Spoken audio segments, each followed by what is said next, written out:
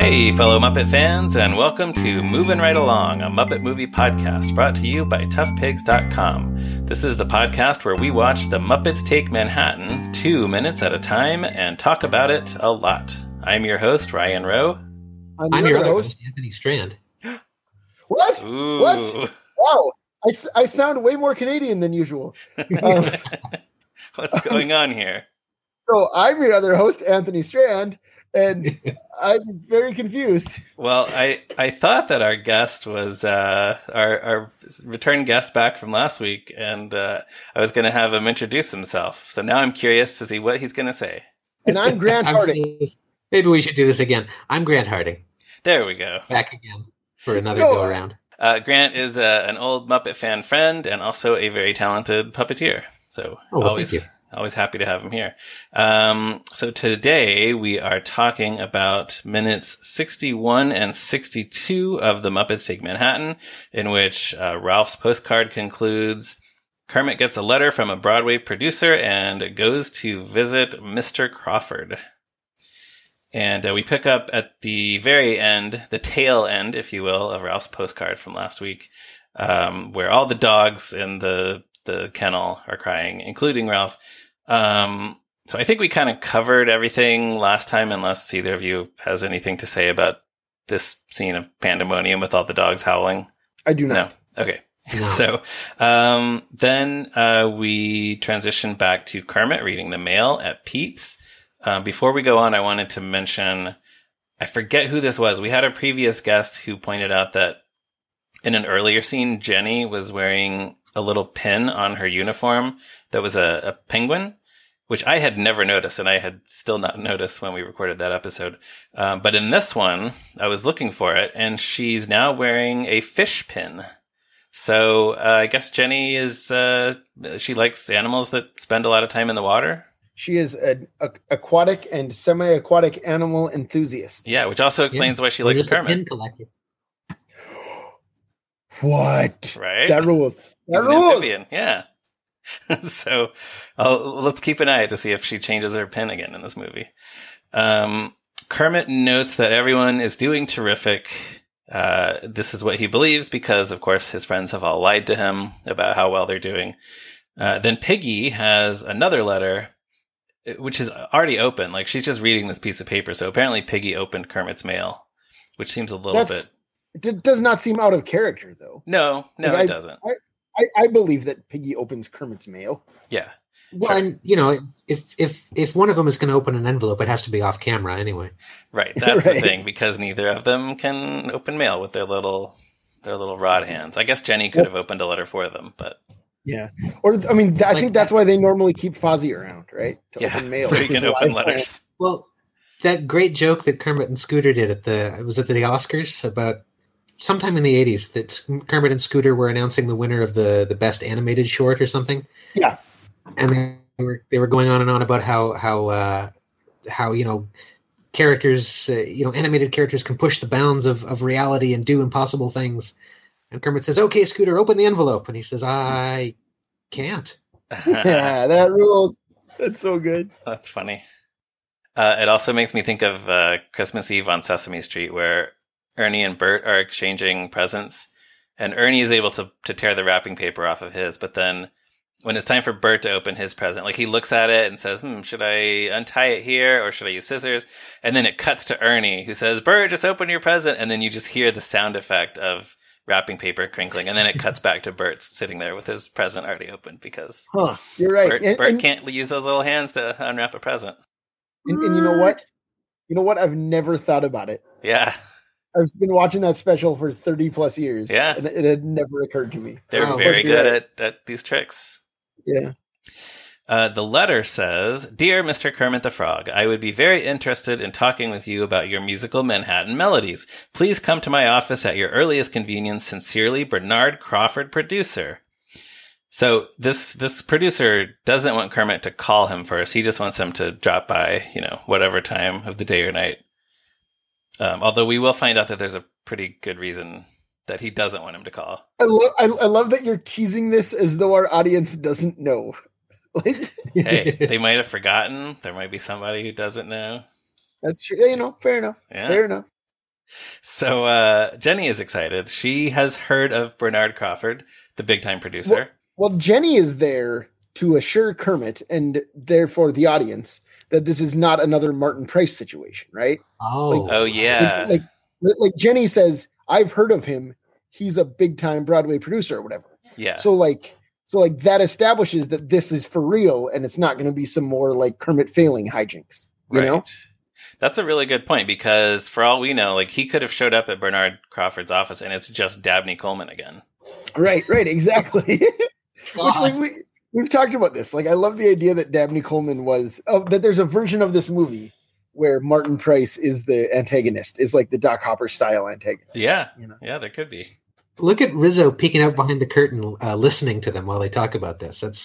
That's great. It's like he's returning to his Muppet Show days, just hanging around in the background listening. Yeah, well, I was actually just about to say, in the Marvel Comics adaptation of this movie, Rizzo is listening to them talking about Bernard Crawford, and he says, "If it's a friend of yours, it's Bernard Crawfish." Bad. So, Terrible. Yeah, it really is, but it made it into the comic book. Rizzo should be ashamed of himself.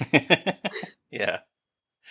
So Piggy suggests that maybe Bernard Crawford will have Kermit sign a contract. Jenny reminds him to act confident, like he knows the show is going to kill. So Kermit responds to this by just kind of adapting this very cocky posture, like, yeah, like just for a second. But it's very funny and some great puppet acting by Jim Henson. And then Kermit thanks Jenny and gives her a kiss on the cheek. And then Kermit! Yeah. You fool! Yes. Why would you do that? Right in front of Piggy. And then he starts to leave. He starts to leave without even addressing Piggy. Like, yeah, he's really dumb. I don't know what he's thinking. Yeah, I have in my notes, come on, Kermit, kiss the pig first. Yes, exactly. Or like kiss the pig only. Like, right. Because then it's like you just say like goodbye, Jenny. You don't need, like, what is this? Yeah. Kermit. Yeah. It's like an afterthought that he then turns and says, goodbye, Piggy. And he goes in to kiss her, but she turns away from him, which is totally understandable. Yes. So, yeah, he's not a smart frog sometimes. On his way out, Kermit almost bumps into a police officer who says, hey, watch it. And this is Elliot Gould. This is a celebrity cameo. Normally we would say, who is this person? Who is Elliot Gould? But we've already seen Elliot Gould make a cameo in a Muppet movie before, because he played the beauty pageant announcer in the Muppet movie. Well, and he's the only person to be in two of the like Jim Henson era Muppet movies, right? You know, I mean, unless you count Big Bird and Oscar, right, who were both in previous movies and both appear in this one. You know, whatever. Yeah. If you want to count them. But I don't know that you do. But what I was going to say about Elliot Gould is I feel like in 1979, he was like still more of a movie star than he was by 1984. Sure. Like in the 70s, he was, you know, we talked about how he was in MASH and he was in California Split and all these movies, you know, in the 70s. Yeah. But like the fall after this movie came out, he started starring in a sitcom called ER, which was a hospital sitcom. No.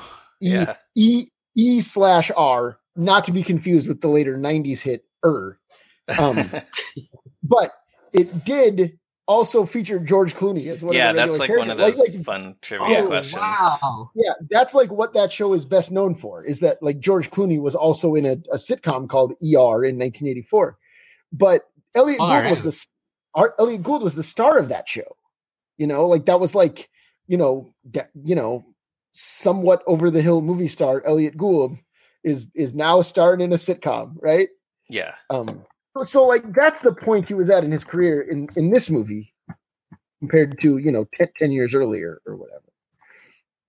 Yeah, well, it's like we've sort of commented on how famous some of these people are in this movie. So maybe that's kind of an indicator of the caliber of movie stars in the Muppet movie versus the caliber of cameo stars by the time they got to this one. Whereas in the Muppet movie, they got big movie star Elliot Gould, and in this one, they got sitcom actor Elliot Gould. Cool, right. And I don't know, maybe it's worth mentioning that Jason Alexander was also a recurring character on that show. Oh, Muppets Tonight guest star Jason Alexander. Yeah, I don't know. Maybe it's not worth mentioning. But. Sure it is. Well, yeah. So, like you said, Elliot Gould was the first person ever to have two cameos in two different Muppet movies, which he held that title for years. And if you only count the theatrical movies, there wasn't another one until Muppets from Space came out. Muppets Most Wanted came out, because that one has Ray Liotta, who had previously appeared in Muppets from Space, and also Zach Galifianakis, who had previously appeared in The Muppets, where Zach Galifianakis is playing the same character in both of those movies. He's Hobo Joe in both. So it's still a pretty short list, unless you start counting the TV movies, in which case there are a few more. You have David Arquette, Jeffrey Tambor, Mel Brooks, and Whoopi Goldberg. Whoopi Goldberg. And weirdly, It's a Very Merry Muppet Christmas Movie and Muppets Wizard of Oz both feature actor Dan Payne. Oh, right, yeah. Is maybe best known, certainly to my daughter Iris, best known for playing the Beast in Descendants, the Disney Channel musical. Yeah, but I don't think he counts as a celebrity cameo. No, because he's not a celebrity. But every time that I see the Descendants, when they show him, I'm like, oh, hey, it's Dan Payne from Muppets Wizard of Oz. That's what I think of, you know? So I always refer to that 2002 TV movie as It's a Very Muddy, Mucky Crudsmas movie, which is you, Anthony. That's me. I wrote that. Well, and like often on this podcast, I'll refer to it by a joke name like that, and that's I don't the know. best one. I'm not sure how that tradition started, but yes, we tend to refer to it in a different way every time. I can tell you how that tradition started. Oh, please do. I think It's a Very Merry Muppet Christmas Movie is a terrible title. Like, I always have. It's too long. Well, it's way too long, and also, like, I know that, like, it's supposed to be like It's a Wonderful Life, which it's a parody of, but like it feels out of place with all that other stuff, right? Like, if that movie was called a Merry Muppet Christmas, that's fine. Yeah. If it was A Very Merry Muppet Christmas, sure, maybe. A Very Merry Muppet Christmas Movie, too much. It's a Very Merry Muppet Christmas Movie, way too much. What if they had called it, hey, everybody, happy holidays. Look what's under your tree. It's a Very Merry Muppet Christmas Movie. Thank you, Santa. On DVD. It comes with O-sleeve. Yes. No, it's that's what I mean. So, like... that's a deep cut. Thank you. I feel like we should explain the O-sleeve, which I think so. When it first came out on DVD, there was like this big. No, it wasn't even that though. It was Letters to Santa. Oh, that was Letters to Santa. When Letters to Santa came out on DVD, one of the features that was touted as like a very special feature with Letters to Santa was an O-sleeve. So, we had this whole thing on the Tough Pigs forum about like, what the heck is an O-sleeve? Why should we be excited about this? And so on. Would you like to buy an O-sleeve? Well, then Tough Pigs had a contest where you could design a cover like directly referencing the O-sleeve, which we should say the O-sleeve is when a DVD comes in a cardboard box that slips over the main. Right. It's like, that's what it is. A cover on top of the cover. Yeah. Yeah. But I do remember that my submission to that contest was it shows a bunch of Muppets asleep and it says Letters to Sandman, a Muppet Nap Time, featuring Snoozin' Right Along and the Rainbow Connection. So, yeah, that movie's really that special is way more boring than It's a Kermity Clappity Mission Impossible heist. Well, but so then going back a step, did you come up with calling It's a Very Merry Muppet Christmas Movie ridiculously strange? Yes. Things? I eventually just started calling it like it's a Kermity Dreamity ice cream hat Christmas movie or whatever. Right. Just like anything in the movie, right? It's a beefity beakery Christmas movie, whatever. Because there's no reason for it to be called anything because it's a terrible title. Yeah. It's a snowy, icy, slip and fall downy David Arquette Christmas movie. Well, it's one of those things where I also just remember the feeling in 2002 as someone who was 14 when Muppets from Space came out and enjoyed it and still basically enjoyed it. When that movie came out 3.5 years later, the first real big Muppet thing. And it was like, this just like bad Grinch parody in there and a fake crocodile hunter, even though Steve Irwin was alive. Yeah, that was weird. And just like all this, just like it's like Pepe's trying to touch Joan Cusack's butt. It's like his whole character arc is like, ugh. And it's everything about it. There are like really milestone-y things about it. Like that was like Eric Jacobson's big debut, yeah. Right. And he's really good in it, to be sure. Yeah. You know, and I think the best thing in that movie, Fozzie gets a lot to do, and Piggy gets a lot to do, is the Moulin Rouge Santa Baby thing. I think that scene is really fun. Yeah. But that's about it. You know, like we'll talk about this later. But anyways, yeah, I started calling it by joke names because that's the only way to entertain myself while thinking about that movie, because the movie doesn't entertain me. Right. So that's a TV movie. That doesn't count as a theatrically released Muppet movie, but this one does. And this one has Elliot Gould. Elliot Gould is playing a cop. And this one is entertaining. Yes. Elliot Gould is playing a cop who bumps into Kermit. Kermit says to the cop, "I'm sorry, but I have to get a contract so I can go out and kill him." And then he runs out the door. And Elliot Gould pauses to consider this and then just kind of shakes his head and goes, "Nah." It's a very good joke. I think it's good. That is a great joke. Yeah. Great joke. And Kermit's enthusiasm, like the way Kermit is so excited to say, "I have to get a contract so I can go out and kill him." Yeah. Well, and that they set up both of those phrases, you know, immediately before. Yes. You know, they set up contract, they set up kill him. It's perfect. Set him up, knock him down. It's great. Yeah, yeah. It's very well executed. And it feels a little bit like this is the sense of humor of this movie where it's still Muppety because it's wordplay and it's a misunderstanding, but it's a little bit, I don't know, it feels a little bit edgier, maybe just because it's about killing people. I don't know, but it's good. So anything else then before we move on from Pete's? I was trying to read the cop's name tag and I couldn't. It looks kind of like Major, but I don't know if I think it says Major Trapper John McIntyre. I think that's what it says. That must be what it says. So we then do cut to Kermit knocking on the door at Bernard Crawford's office. Nice little, you know, it's fun to see Kermit's little hand knocking and actually like rapping on the door, because usually Kermit's hand is very floppy and soft. But and we've been here before. Right. Yeah, that's the thing. Which I always forget, but we did point this out on a previous episode when the whole gang stopped by Bernard Crawford's office when they were going around to every producer's office in the city.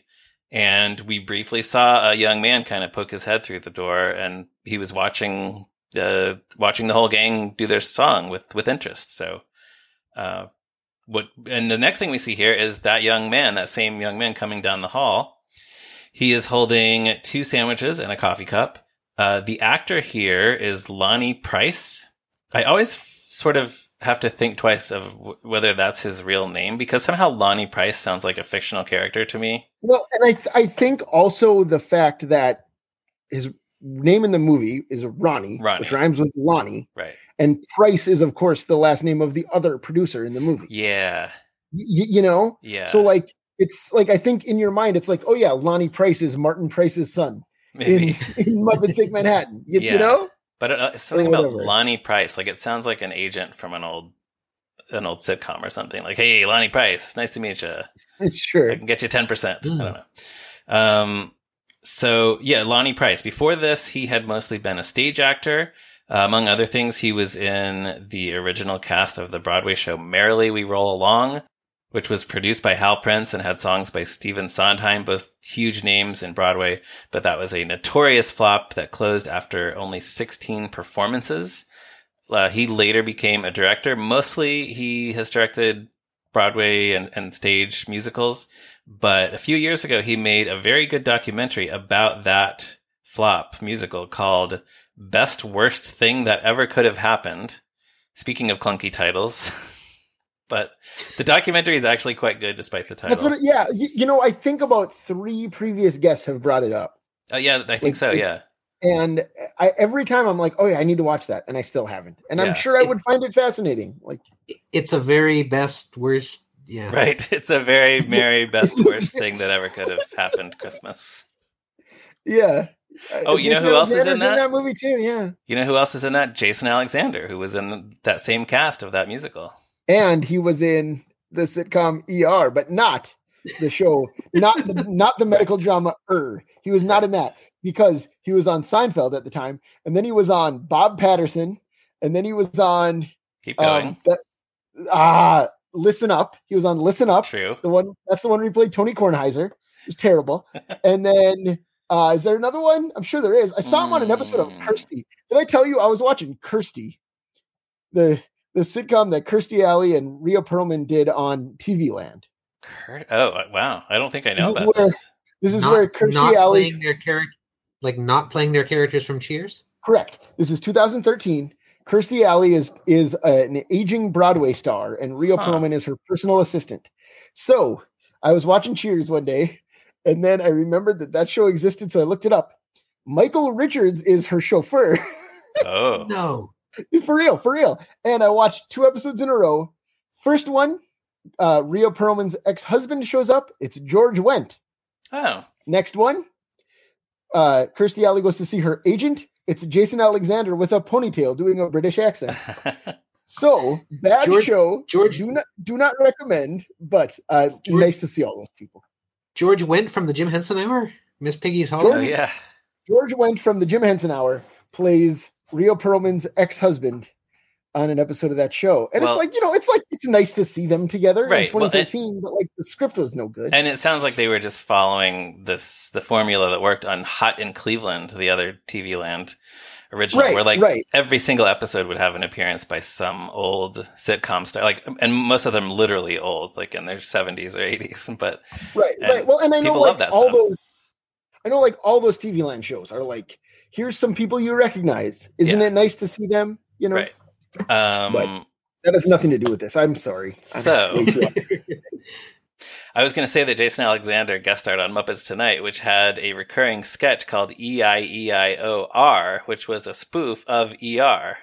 No, it's a spoof of You're thinking of the drama There's no slash. You got it. The sitcom was E/R, so it's pronounced ER. Get it right. But I once took a trip to New Zealand, and they were showing reruns. They were showing reruns of ER on TV in New Zealand, and they call it ER.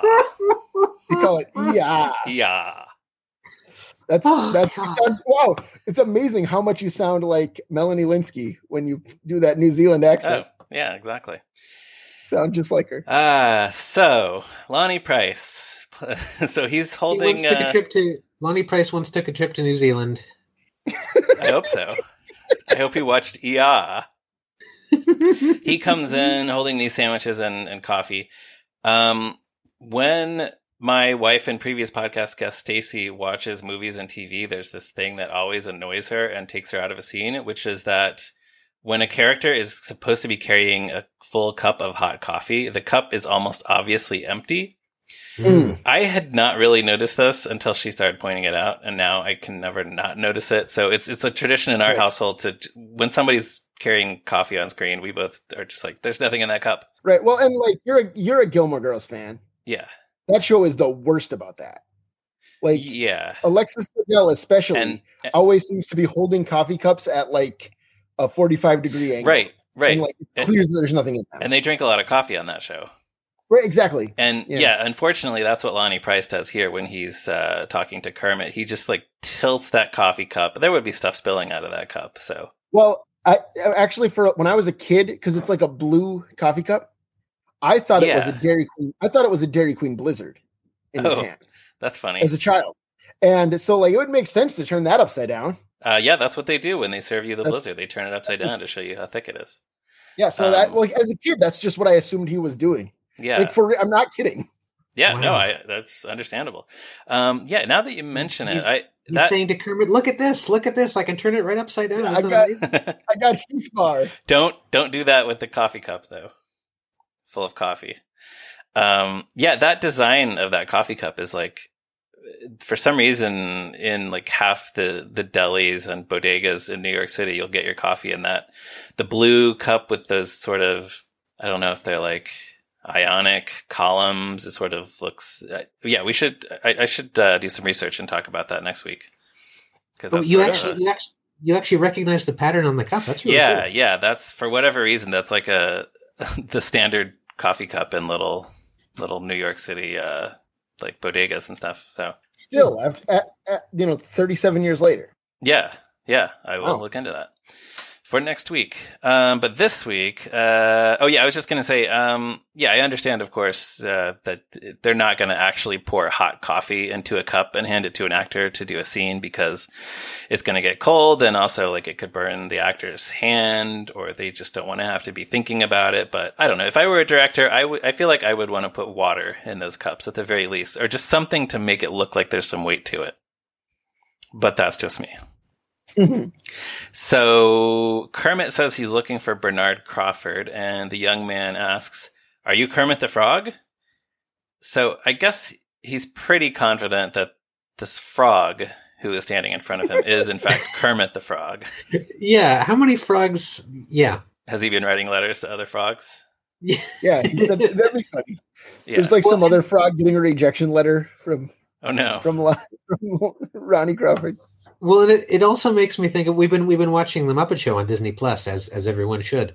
And in season 1, there's an episode where I think it's Candice Bergen, where Fozzie is doing this running gag with Kermit, where he's delivering stuff to him, and he's saying, "Wire for Kermit the Frog. Are you Kermit the Frog?" He does it in this really funny, drawn out sort of way. So it makes me think of that. Yeah, that's funny. And then he hands him a wire hanger.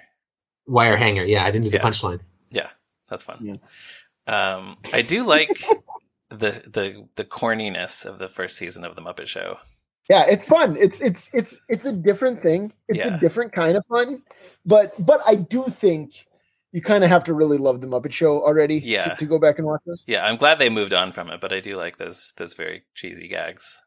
Yeah, watch if you haven't watched The Muppet Show before, watch some from the middle first, and then watch the first season. Yeah, right. So the guy says, "I'm Mr. Crawford," and then he tries to explain away the sandwiches by saying, "The office boy's out to lunch. You know, kids these days, they're always eating lunch." And Kermit asks if they should meet in his office. The guy says no. He says they should sit down over on the stairwell.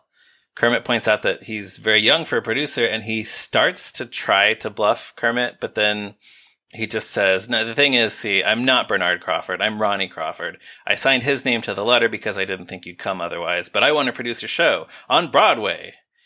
And it's interesting that Kermit, I had never really put this together before, but Kermit, who has twice now attempted to get his show produced by misrepresenting himself to people, now he's in this position where Ronnie Crawford has misrepresented himself to Kermit to get him to come. That's true.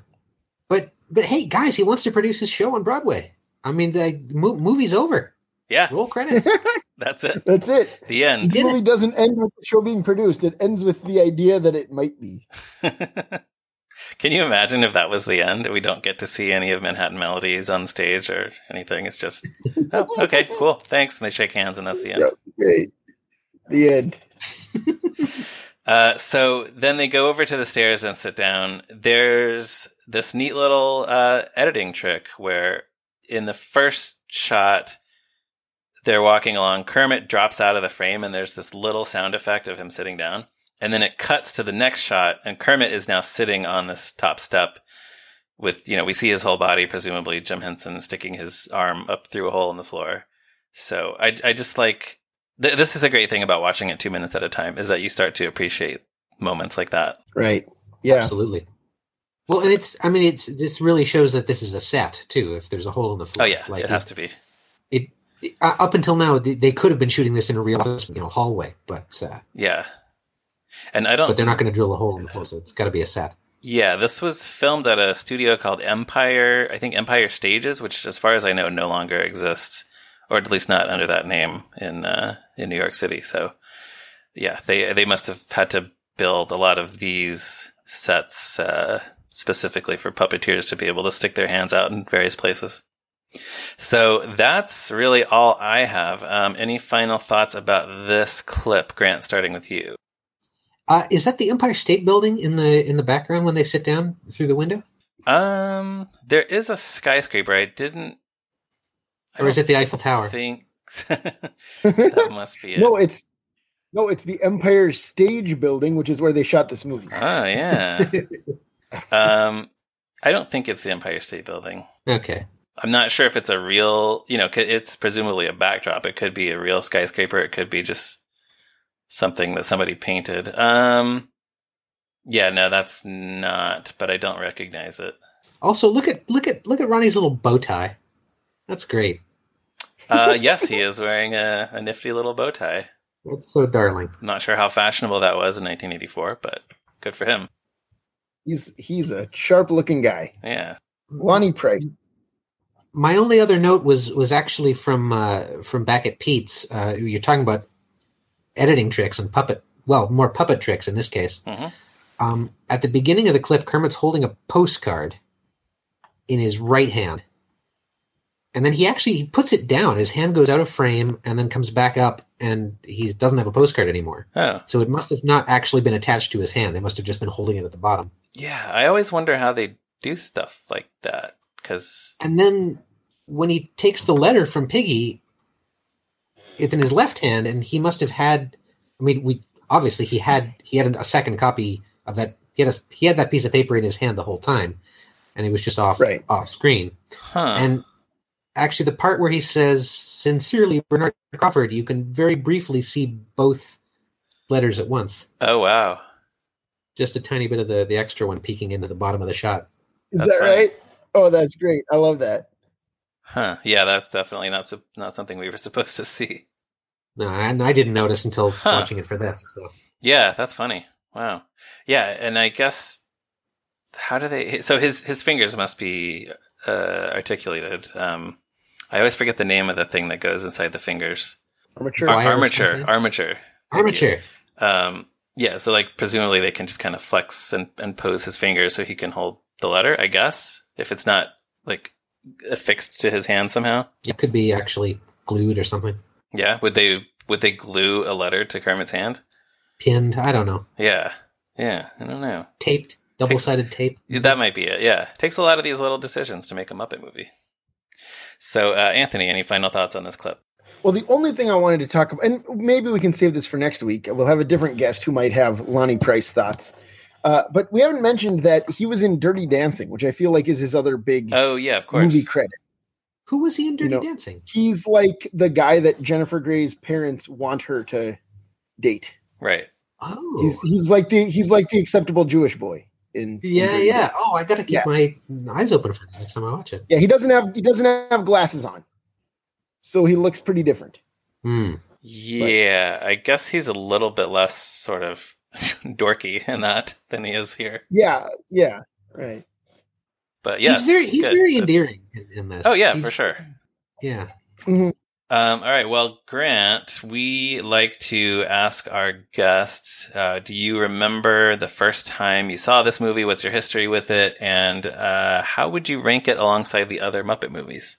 For sure. I don't think I actually saw this one until high school. But for a long time, this was my favorite Muppet movie. And it was actually because of the sort of, you've talked on the podcast before about how this one is sort of has more realism. It's more grounded than the other ones. Yeah. And I actually liked it a lot for that reason. I thought, well, if this is an origin story for the Muppets, first of all, it's a more realistic story than, you show up at Lou Lord's studio in Hollywood and say, can we have a rich and famous contract? And he says, here you go. It's much more realistic to be out pounding the pavement and not 60 time. Right. And this movie also makes more sense as an origin story for the Muppet Show, because that, at least nominally, is a stage show. Right? They didn't. Muppets didn't make it big, and they didn't make it big and immediately start making movies. They made it big and made the Muppet Show. Yeah. So I kind of liked it for those sort of. It kind of made a little more sense to me. Nowadays, I much prefer surrealism. I want things to start talking and singing that shouldn't.